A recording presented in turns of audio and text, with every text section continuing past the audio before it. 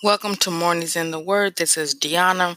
Today's scripture is coming from Philippians 4:19 NIV, and we also will be reading from Luke 12:29 through 31 NIV.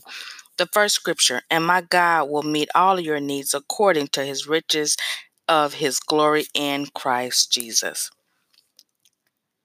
The next scripture, Luke 12:29 through 31 NIV, and do not set your heart on what you will eat or drink. Do not worry about it, for the pagan world runs after all such things, and your Father knows that you need them. But seek his kingdom, and these things will be given to you as well.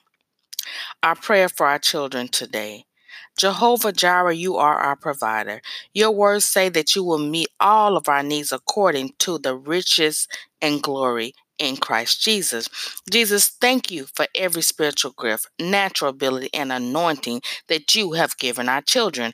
Unleash their minds and their bodies to walk in their gifts and anointing so that all of their needs and all of their family needs can be met.